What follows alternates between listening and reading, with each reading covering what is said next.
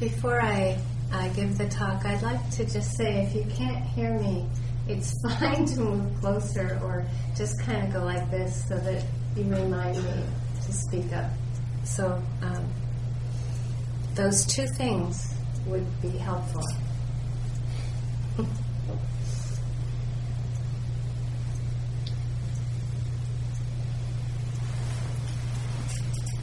I think there's just something about this time of year that I can't imagine not talking about impermanence or anicca, because it's kind of like so moving and powerful, the way the trees look, and the way those dry leaves that are kind of blowing around, and the white pine needles are falling, and the way the wind is just touching everything, and noticing the moments when a leaf just lets go and falls. It's extraordinary. I think it is the most powerful time to practice, certainly practice Vipassana. And for me, my mom died when I was young, and I think that there's also something about this time of the year where I wanted to understand death so much when I was young, and every time autumn would come, I would just cry and cry and cry. And it wouldn't be through the thought process. I would just feel the beauty of death. It's like there's something so mysterious about how much light comes out of these leaves before the darkness hits. It's extraordinary, really. And I say it's almost like there was like a certain safety for the grief to come because there was so much beauty.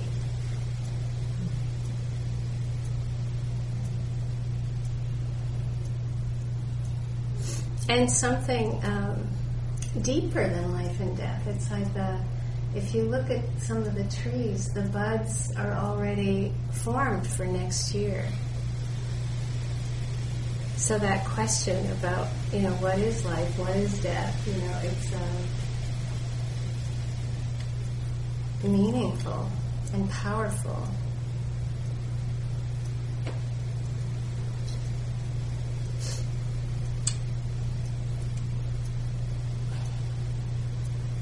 So much of the Vipassana practice is learning how to put aside our conceptual framework of everything and to be able to just be with things as they are without the verbal overlay. So I think of autumn as like if you're with the movement of the breath and you make it through kind of catching it and being with the beginning, middle, it's kind of like from that middle to the end, and how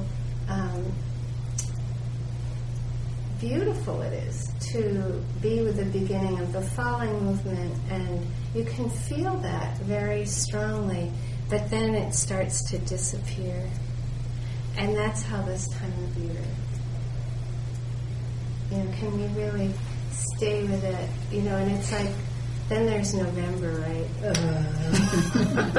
And I know, as a northerner originally, November and March, and if you're really off the grid, April, mud season, man. I lived off the grid for eight years, and mud season, you even make it through March.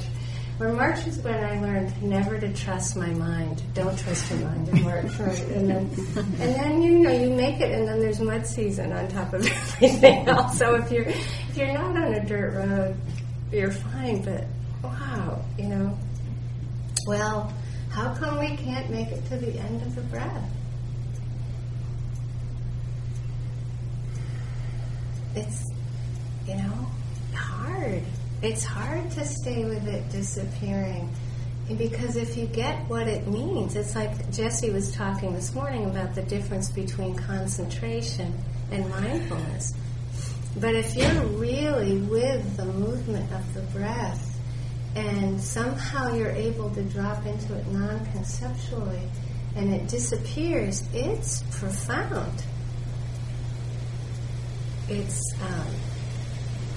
shakes you to the core. Because in these moments, there's an understanding of our nature. So when we talk about nature, we're talking about ourselves. We're talking about our bodies. Our breath is our body. Our body is the earth. It's not separate. And so when you see the autumn coming and going into winter, it's just like being with the end of the breath. And I'm trying to be encouraging, because it's like, if you realize why it's hard to be with the breath, or with anything, really, it's because it ends. This is vipassana. It's like, the whole idea is that, can we understand the nature of life?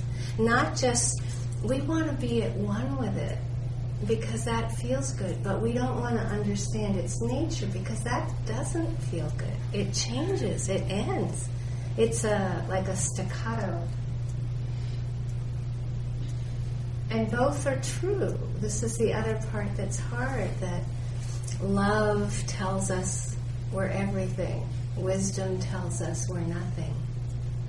Well, which one do you like?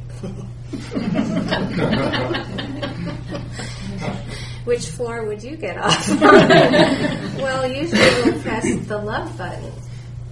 But then we try to control with it.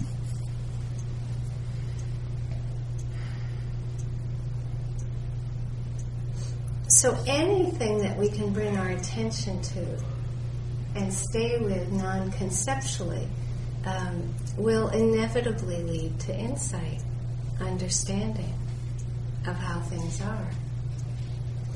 And there's many benefits to, we might think, well, what, I've seen the end of the breath, I've seen the end of sound, I've seen the end of a physical sensation. Have you seen the end of fear? Have you seen the end of anger? Have you seen the end of joy? Really? Do you know it's impermanent? It probably wouldn't bother you so much if you saw the end of fear enough times. Understood its nature.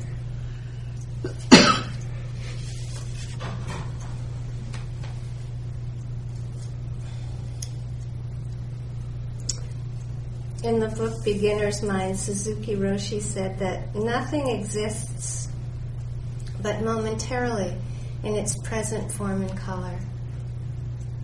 One thing flows into another and cannot be grasped. Before the rain stops, we hear a bird. Even under the heavy snow, we see snowdrops and some new growth.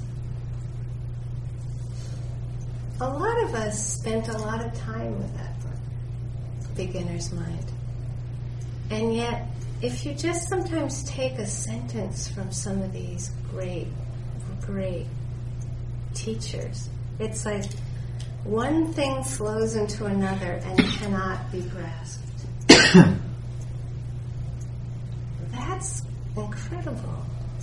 Because he's saying every moment is actually ungraspable. If we really knew that deeply, we wouldn't grasp. And that's why we're here. It's to understand that on another level, on a deeper level. Always we understand things on another level.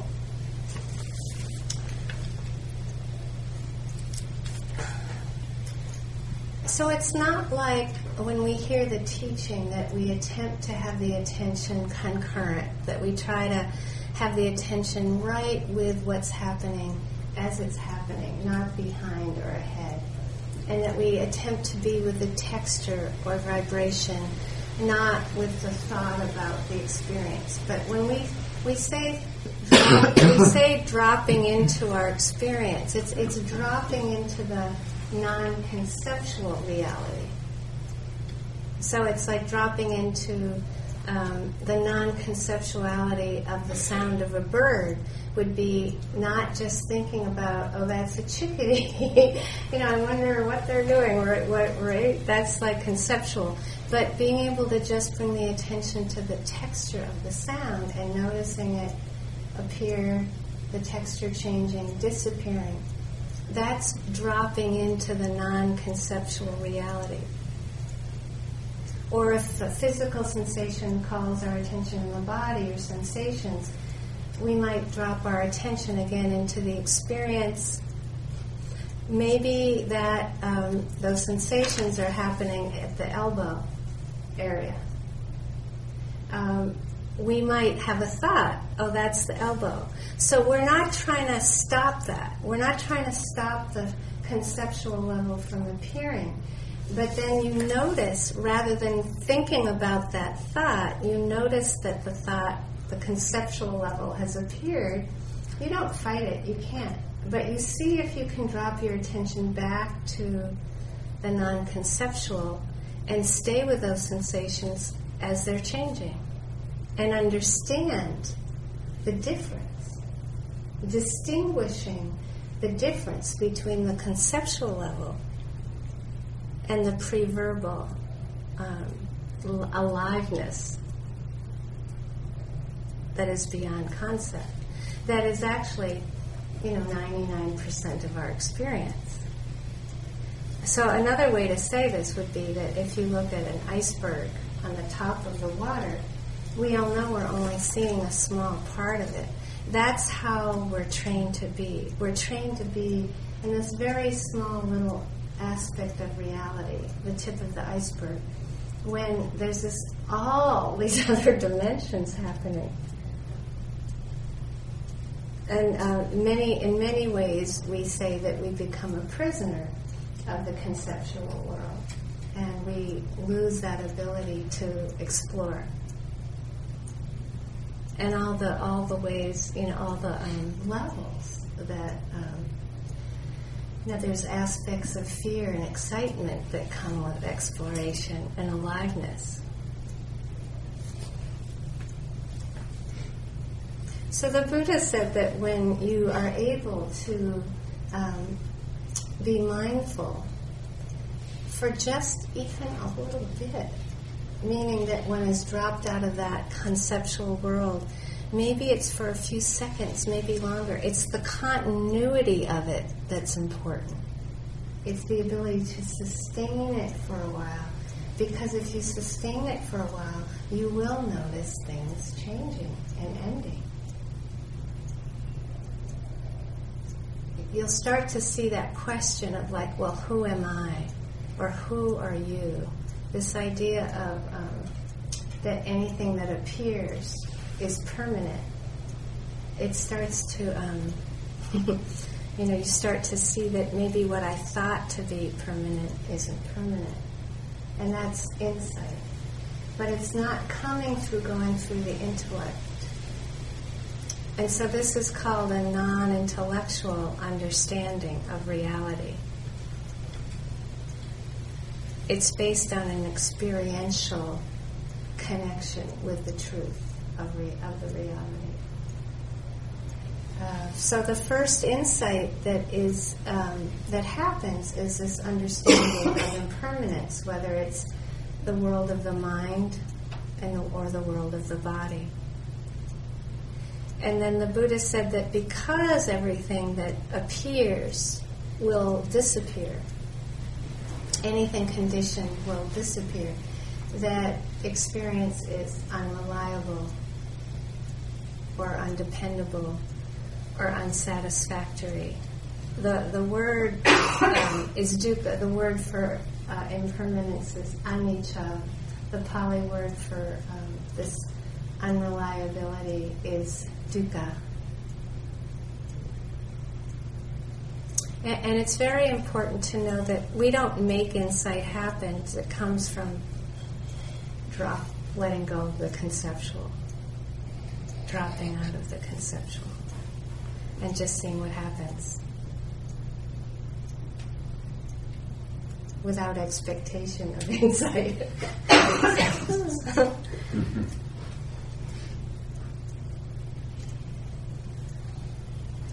And so the third insight that can happen is insight into anatta, atta meaning self, anatta meaning non-self.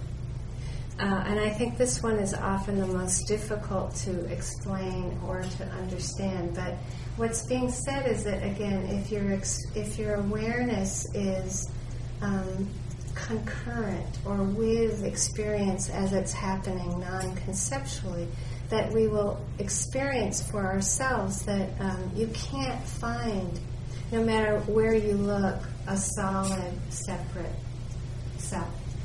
So by separate meaning that nothing exists by itself.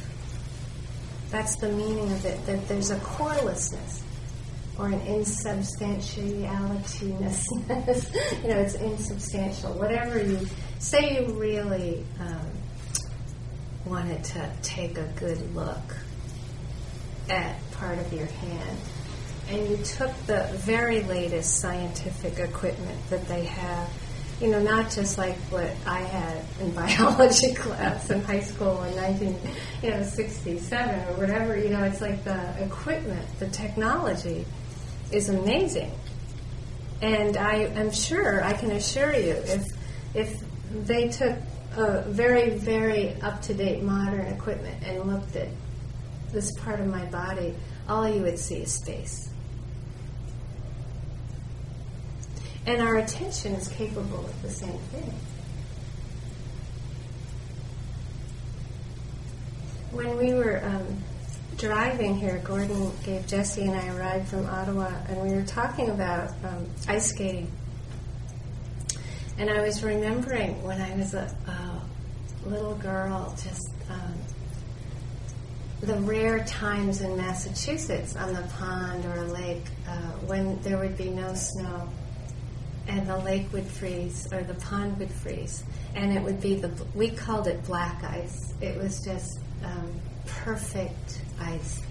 And first of all, to be able to walk on water is essentially extraordinary anyway. There's something about it that's so magical.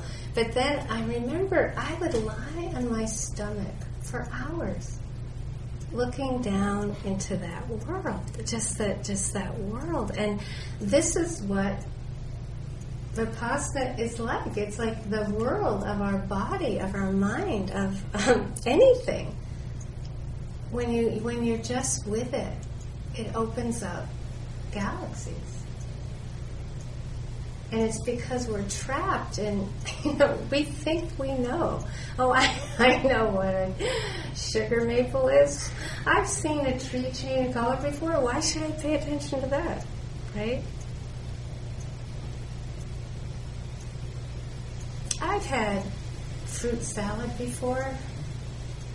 Maybe I don't need to pay attention to this.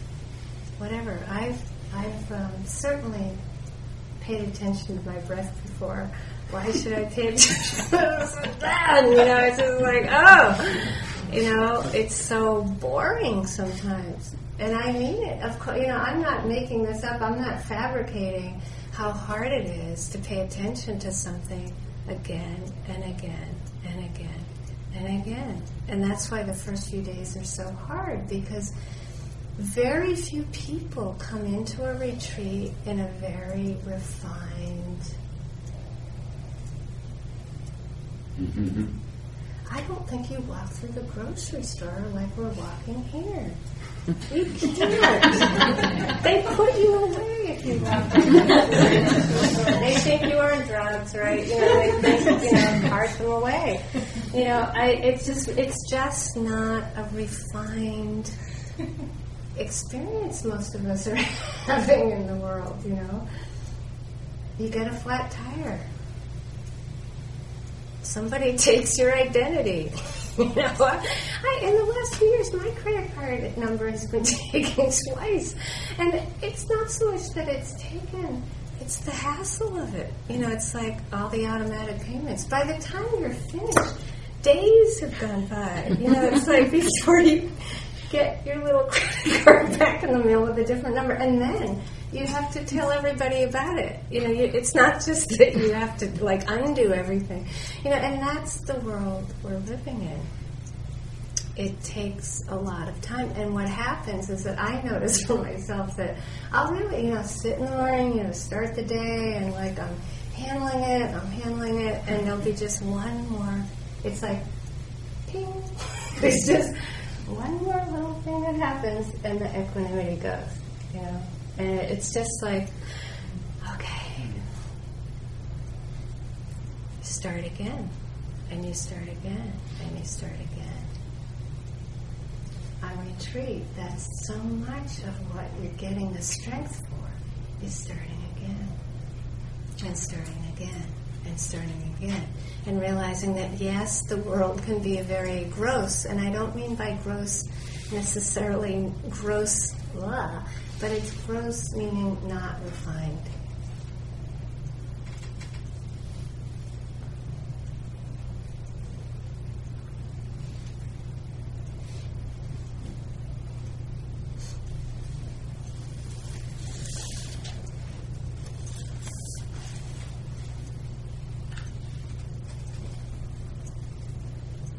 About 3.5 years ago, a feral cat showed up at where I live.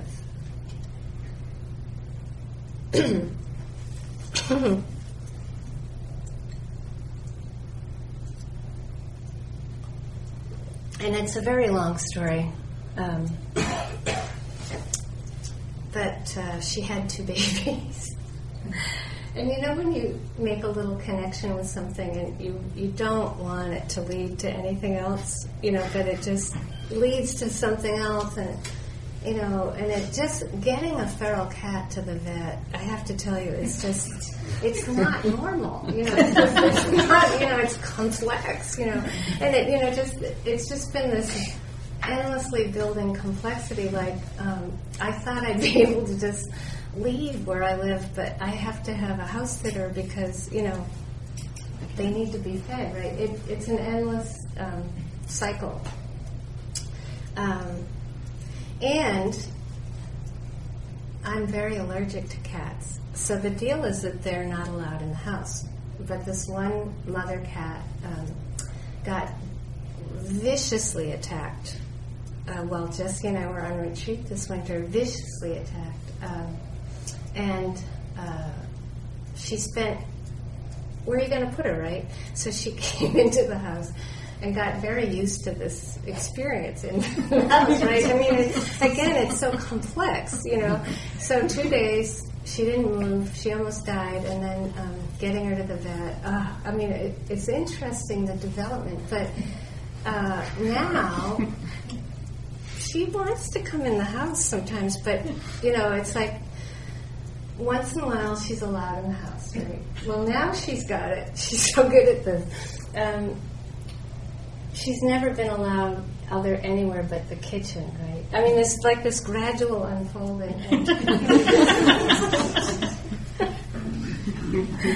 And so the other day, she managed to be allowed upstairs. I mean, I never thought this would happen. How did this happen? She's wheedled herself upstairs, and there's this little balcony upstairs, this little teeny thing.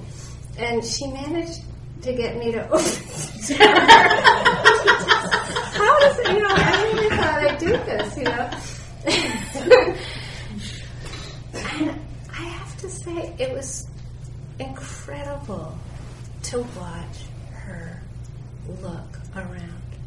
I mean, it was just like watching a yogi, a student at a meditation retreat, have an insight, but a deep insight. Because she looked around and saw the world utterly differently. Like her whole world changed. Like it was, but she is so interesting being. It was very visible, and very intelligent. Just looking around, and you could see her like going, whoa, like the perspective of her life was like went through a 360, and she spent a long time, hours just like looking around, and then you could see her sort of going, oh, that's the tree I would look up at. Like she just like looked at the neighbors' houses and just was like, oh, there's those cats. They give me a hard time, right? I mean, just this whole shift. And that's what we're doing in this practice. And it's not as easy as just taking a little hike up and walking out in the balcony for us, right? That would be great, but it isn't.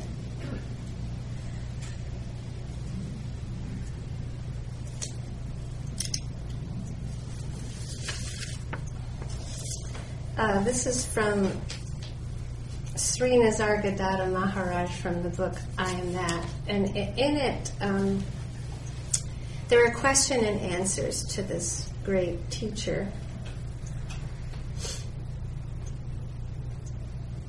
And he's at the point with this person, usually there's one chapter, one person asking questions, and you can tell he's like getting a little exasperated. He's doing his final punch, with like the questions. And so he said, it's that this person's suffering, the suffering that this person's having. He said, it's all due to your complete misunderstanding of reality. I love that. It's just like he finally just said, look, you like completely misunderstand reality. And I love that. It's just like, okay, that's it, okay. And then he goes on. Your mind is steeped in the habits of, I love the language, your mind is steeped in the habits of evaluation and acquisition, and will not admit that the incomparable and unobtainable are waiting timelessly within your own heart for recognition.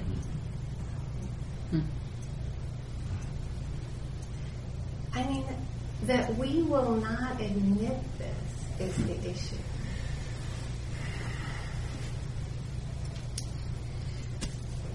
That we will not admit that the incomparable and unobtainable are waiting timelessly within our heart for recognition.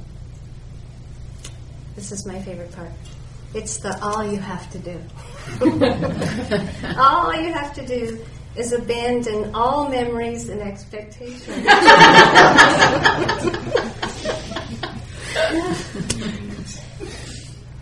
Just keep yourself in utter nakedness and nothingness. And I think we hear that, and it's like, it's like it's always that, like, because we put too much time on it. So if you heard this and I added to this, all you have to do for a few seconds, it's possible. It's actually possible. And that's where we make the mistake. Again and again. We think, oh no, I gotta do this step all day. I'm not gonna make it. And you aren't. When we put that time on it, it's too heavy, we're not going to make it. But the whole point of putting yourself through a retreat, and of course I have to say the first few days are hard because we are putting time on it, and it is like, oh my God, it's only 10 in the morning, I'm not going to make it. It's hard, but the whole point is to let that thought go and go, let's see if I can just do it now. So that all we have to do, it's really that we abandon all memories and expectation just for those few seconds. And then it becomes possible. And of course then we cycle into doubt. Because we put time in it again.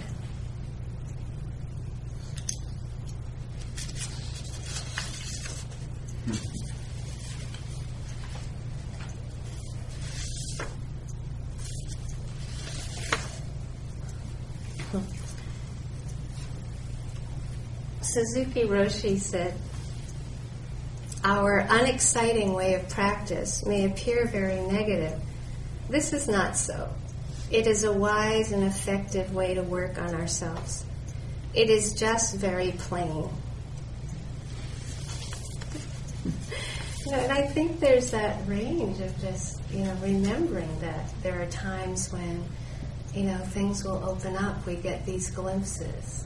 But there are also many times where it's just that bare attention of knowing you're walking, knowing you're breathing, knowing you're sitting. It's so powerful when you get that, like that, it's okay for it to be just that bare attention. That's what the practice is.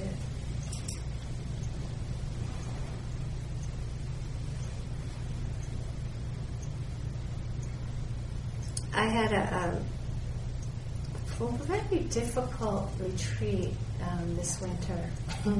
I hadn't had one like this since 1984. But we all know that when we had a difficult retreat, at some point we're going to look back and say, that was really great. That was where I really learned a lot, right? And it's true, but they can be hard. And I was having a lot of, First, I got diagnosed with a partial tear of my ACL.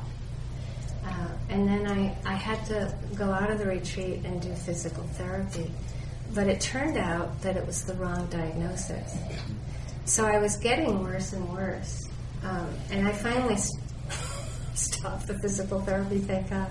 But I was, having even more pain on top of the pain. And in the morning, I'm not a super morning person, so I get a cup of tea right away. Wake up, caffeine. That's just what I do. And it's a very sacred time of day for me. That morning time was just sitting there drinking my tea.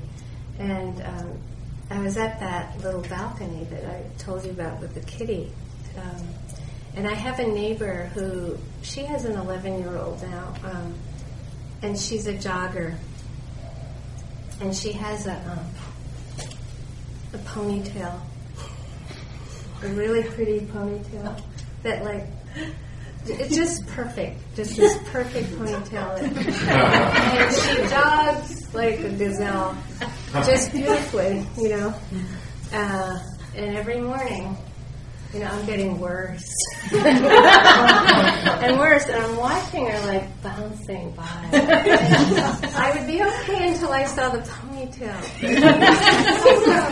I'm quiet. Experience is really slow and breaking down, and I'd see the gazelle, and I'd be fine. I'd be like, it's okay. And then I'd see the ponytail, and I'd be like, I just feel like I wasn't bouncing back. It was that feeling of wow, am I not bouncing back? And that comparing and the judging, and it was jealousy, right? Just this primal jealousy would come up. And I haven't had to work with that in a long time. And the resistance to it at first was extraordinary. So of course what was going through my mind is, she's my favorite neighbor. I really love her. So that I couldn't put them together. The jealousy would come up, and then it would immediately, the shutdown would happen.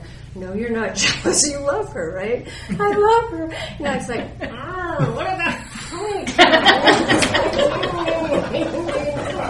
it was painful. I have to tell you, until finally, it's like, maybe I should be trying to be mindful of the jealousy, right?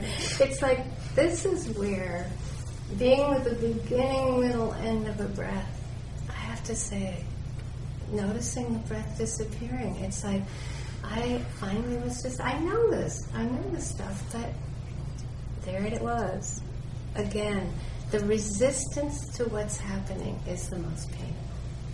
And finally when it's like, accepting that experience and just go, jealousy, yeah.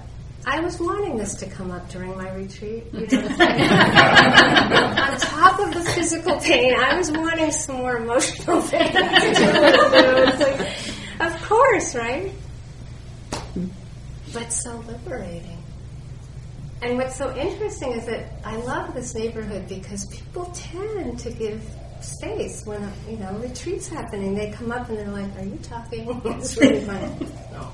And her mother drove by a couple days later after this was going on, and she slowed down. And when you're on retreat, you get very sensitive. And I hear the car slowing down, and I'm like, "Oh no!" And then the car brakes. The window goes down. Oh, and I'm like, what? And she said, "Oh, my daughter's having this incredible nerve pain in her neck, and she hasn't been able to sleep for a few nights." And she said, "Do you have any Valium?" And I'm like, I was in so much pain, I have to tell you, I wanted to say, "No, but if you get any, just let me know, No, but it was, I didn't, but just that, we never know, right? We compare, but we don't know. And it just blew that whole, trip into smithereens. Everybody suffers. Really, it's just like everybody. If you are born on the planet, you suffer.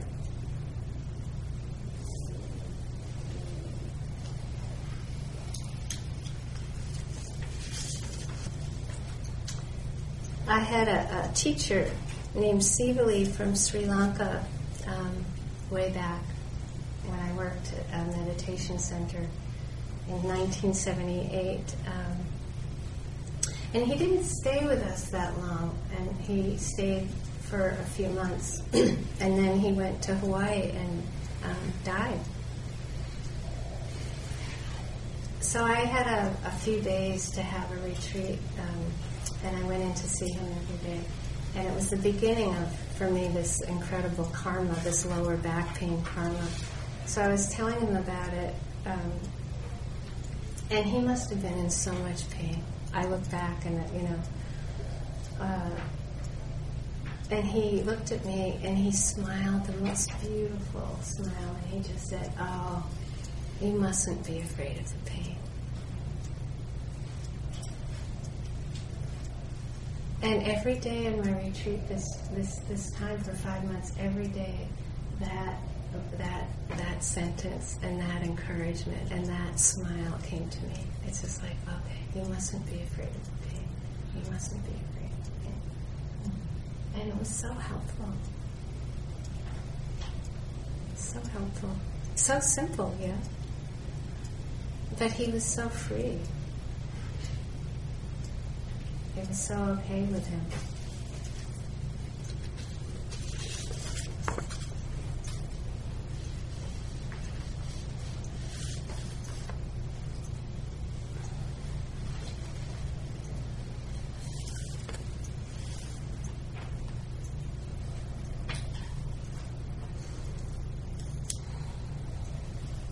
I think that we tend to be conditioned to expect that we shouldn't have pain. It's very deeply conditioned in us. And when we're born in this world, there's this range. We hear it, the Buddhist teaching, that there is pleasure and pain, joy and sorrow, gain and loss, fame, disrepute.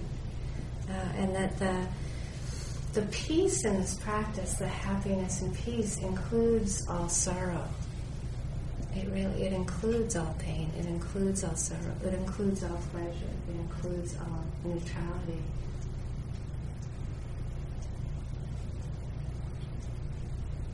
And I think that the process of dismantling these sometimes unconscious or conscious expectations includes going through the disappointment and the grief that come up around facing that we don't have control or much control.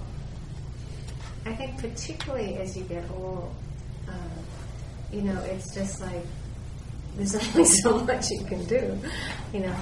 You can do some stuff, but then, there's a certain karma or karma that takes place.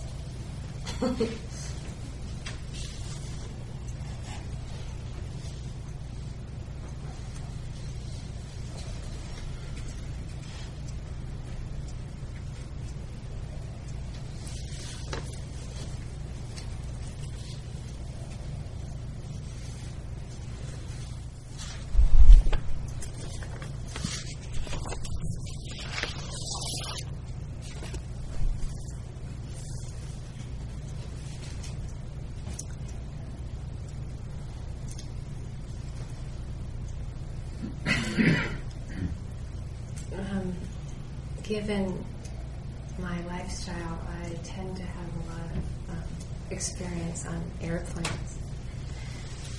A lot.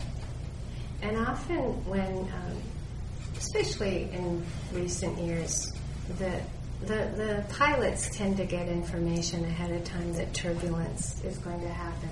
So usually you hear the pilot say, ding, everybody sit down, and there's going to be a little turbulence, or there's going to be quite a lot of turbulence, but you tend to get a warning. And this spring I was on a plane, and we didn't get any warning, and it was like, I've had these happen once in a while, but they're just like, you just, and I would say that I don't cherish these experiences at all. And we don't. None of us like those. And if I tend to like to look at everybody's faces. I tend to look around because they're so grim, right? Everyone's tight and everyone's so grim. And there was a woman across the aisle from me at the window seat. And just when everybody was at their most grim, and it was like, she went, whee!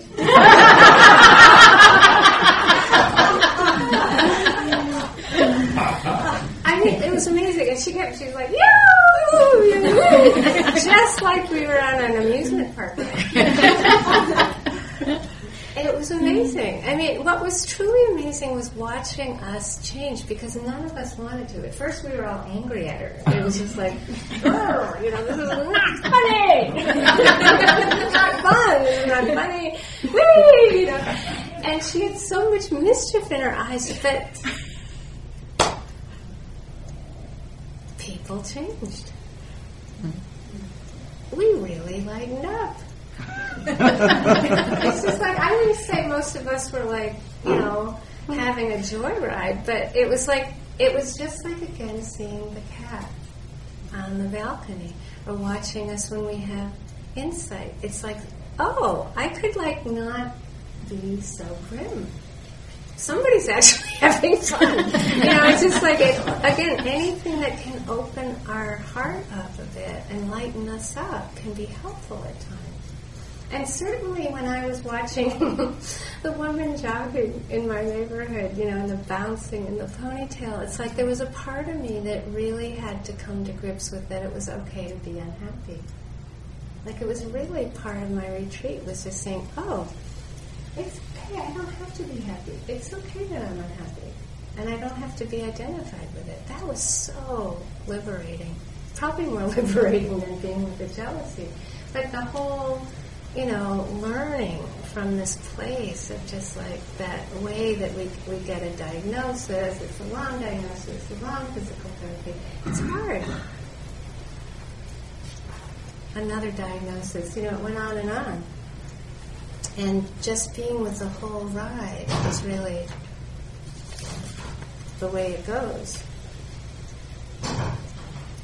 I don't know if you heard that there was a hurricane. I think it was big news. The hurricane was heading toward the Big Island of Hawaii last month.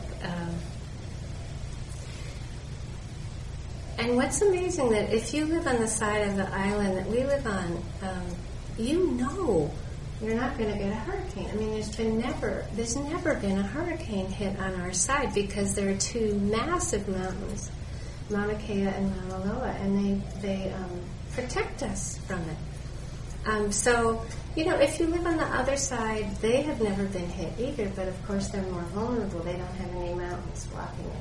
So, the warnings are coming, and they're saying to get water and get some stuff, and there were waves of people, getting stuff, right? There's waves of people doing something about it. But on our side of the island, we were like, it's not going to hit us. We're not, we're just like, we're fine. And then 2 days before it was there, they started showing pictures of Hurricane Iniki, which just destroyed Kauai and really hit Oahu bad. And the picture of Isela was the very same kind of look as Iniki. So they were starting to really get to us, even though us hold out, oh, it's all hard, they're starting to get to us. Okay, the day before, we still were all holding out.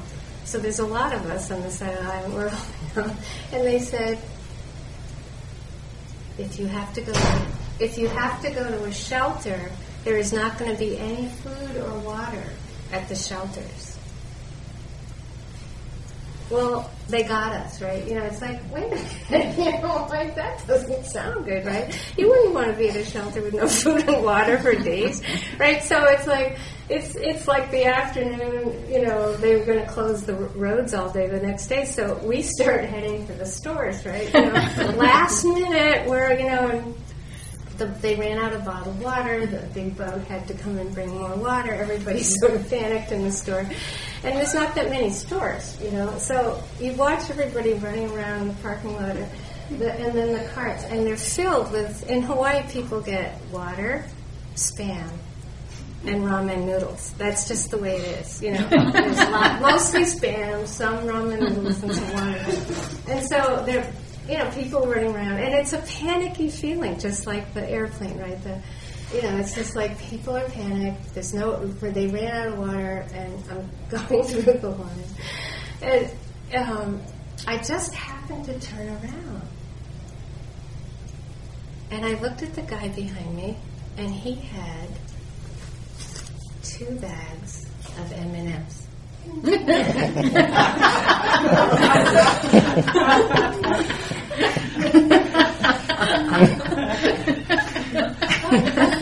It's like deep. This was deep. This was deep. I was like, who do you want to be in the shelter with? I wanted to be with this guy. Like, this guy's like, he's thinking out of the box. I looked at my stuff and it's like, I don't want this stuff. And it's just like this great way that we are, that I think is so important to remember, that mindfulness is about really not just being in the box. It's not just about being conditioned. It's about being able to be somewhat free of the conditioning, of the concept, of the expectation.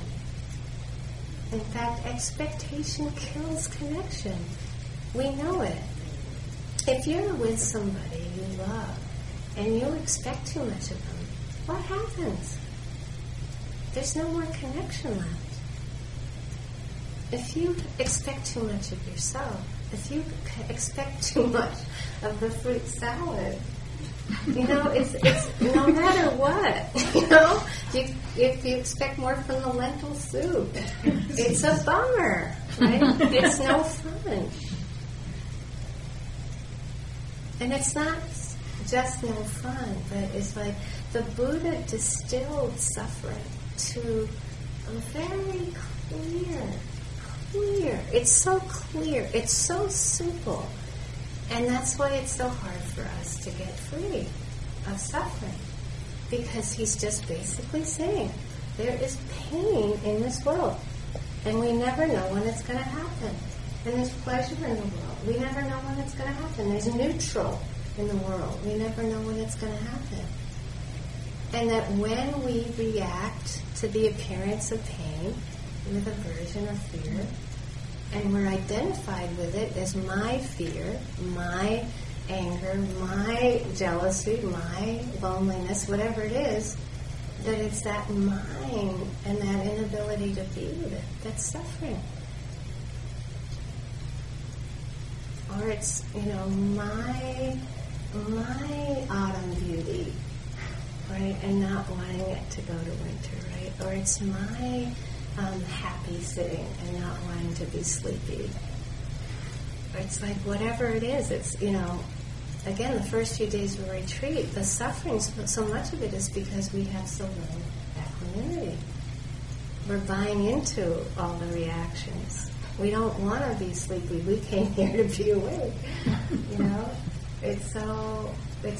I'm not saying it's easy, but it's clear.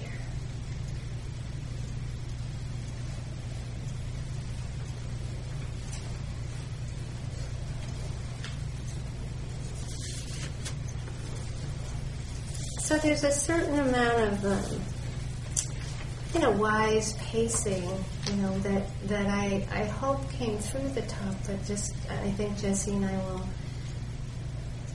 continue to bring this in. The wise pacing is really being very careful of what we expect of ourselves in practice every day. That trying to get something, the trying to get rid of things, that particularly if you've practiced a lot, often, after many, many years, there is the suffering around what we're still suffering around. It's really funny. It's like we are merciless because we think that we should be so much further along and that we shouldn't be reacting to things that we're still reacting to. It's just that, again, that's just the sense of being careful, being very careful of thinking that there's something else besides aversion or attachment that will be causing the suffering. It's very simple. It's that resistance, that thinking that one shouldn't have it. And then when we think we shouldn't have it come up, we can't be mindful of it.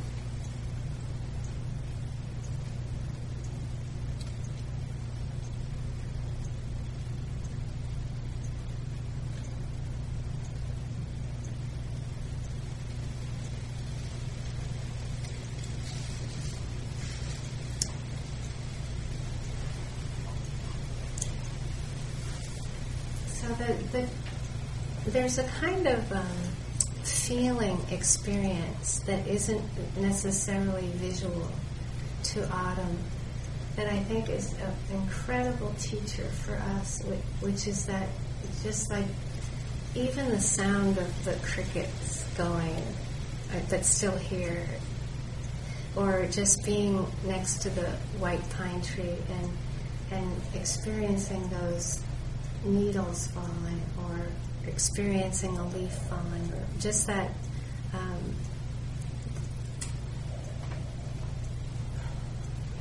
it's a very exquisite feeling tone of letting things be or letting go, so that if you get that sense of the needle falling or the leaf falling, that's how liberation happens. It's like the liberation is like there's a kind of dropping the identification with. It's instead of it being my fear and that tightness around the experience, that tightness around the experience is what lets go. You just let it be. It's that, it feels wonderful. It's like you haven't gotten rid of anything. You've accepted, fear, great. And it feels wonderful, really. Because that resistance, that tightness around it has dropped away. And that is a never-ending cycling of like you fall into liberation, you fall into understanding, It's not coming from tightening around it or trying to figure anything out. That's still a tightening, but just a letting be. And you let the practice do itself. You just keep letting it do itself, letting it do itself.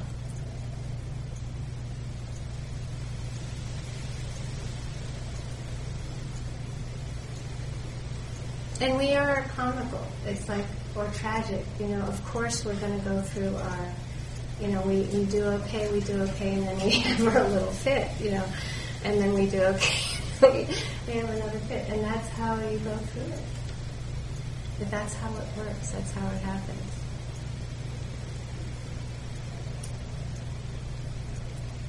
It's humbling. If there's one thing that really you can tell somebody has gotten something from the practice, they're more humble. And if they've gotten more from the practice, you'll see that they're more humble. And if they're getting more arrogant, they're not getting from the practice what needs to be happening.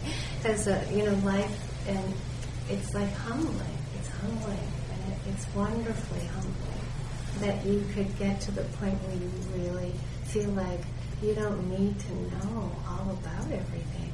That you can learn. You can just learn every moment because you've let go of that. I know that. I know that.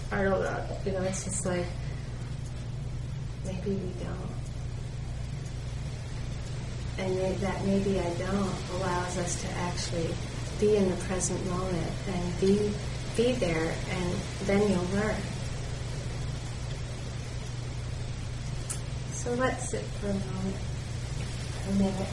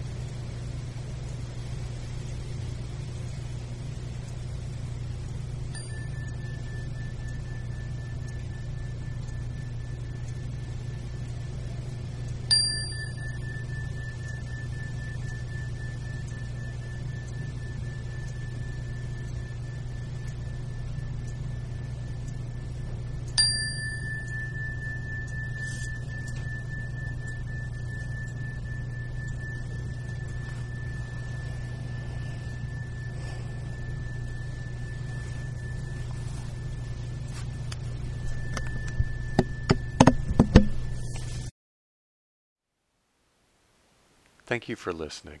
To learn how you can support the teachers and Dharma Seed, please visit dharmaseed.org/donate.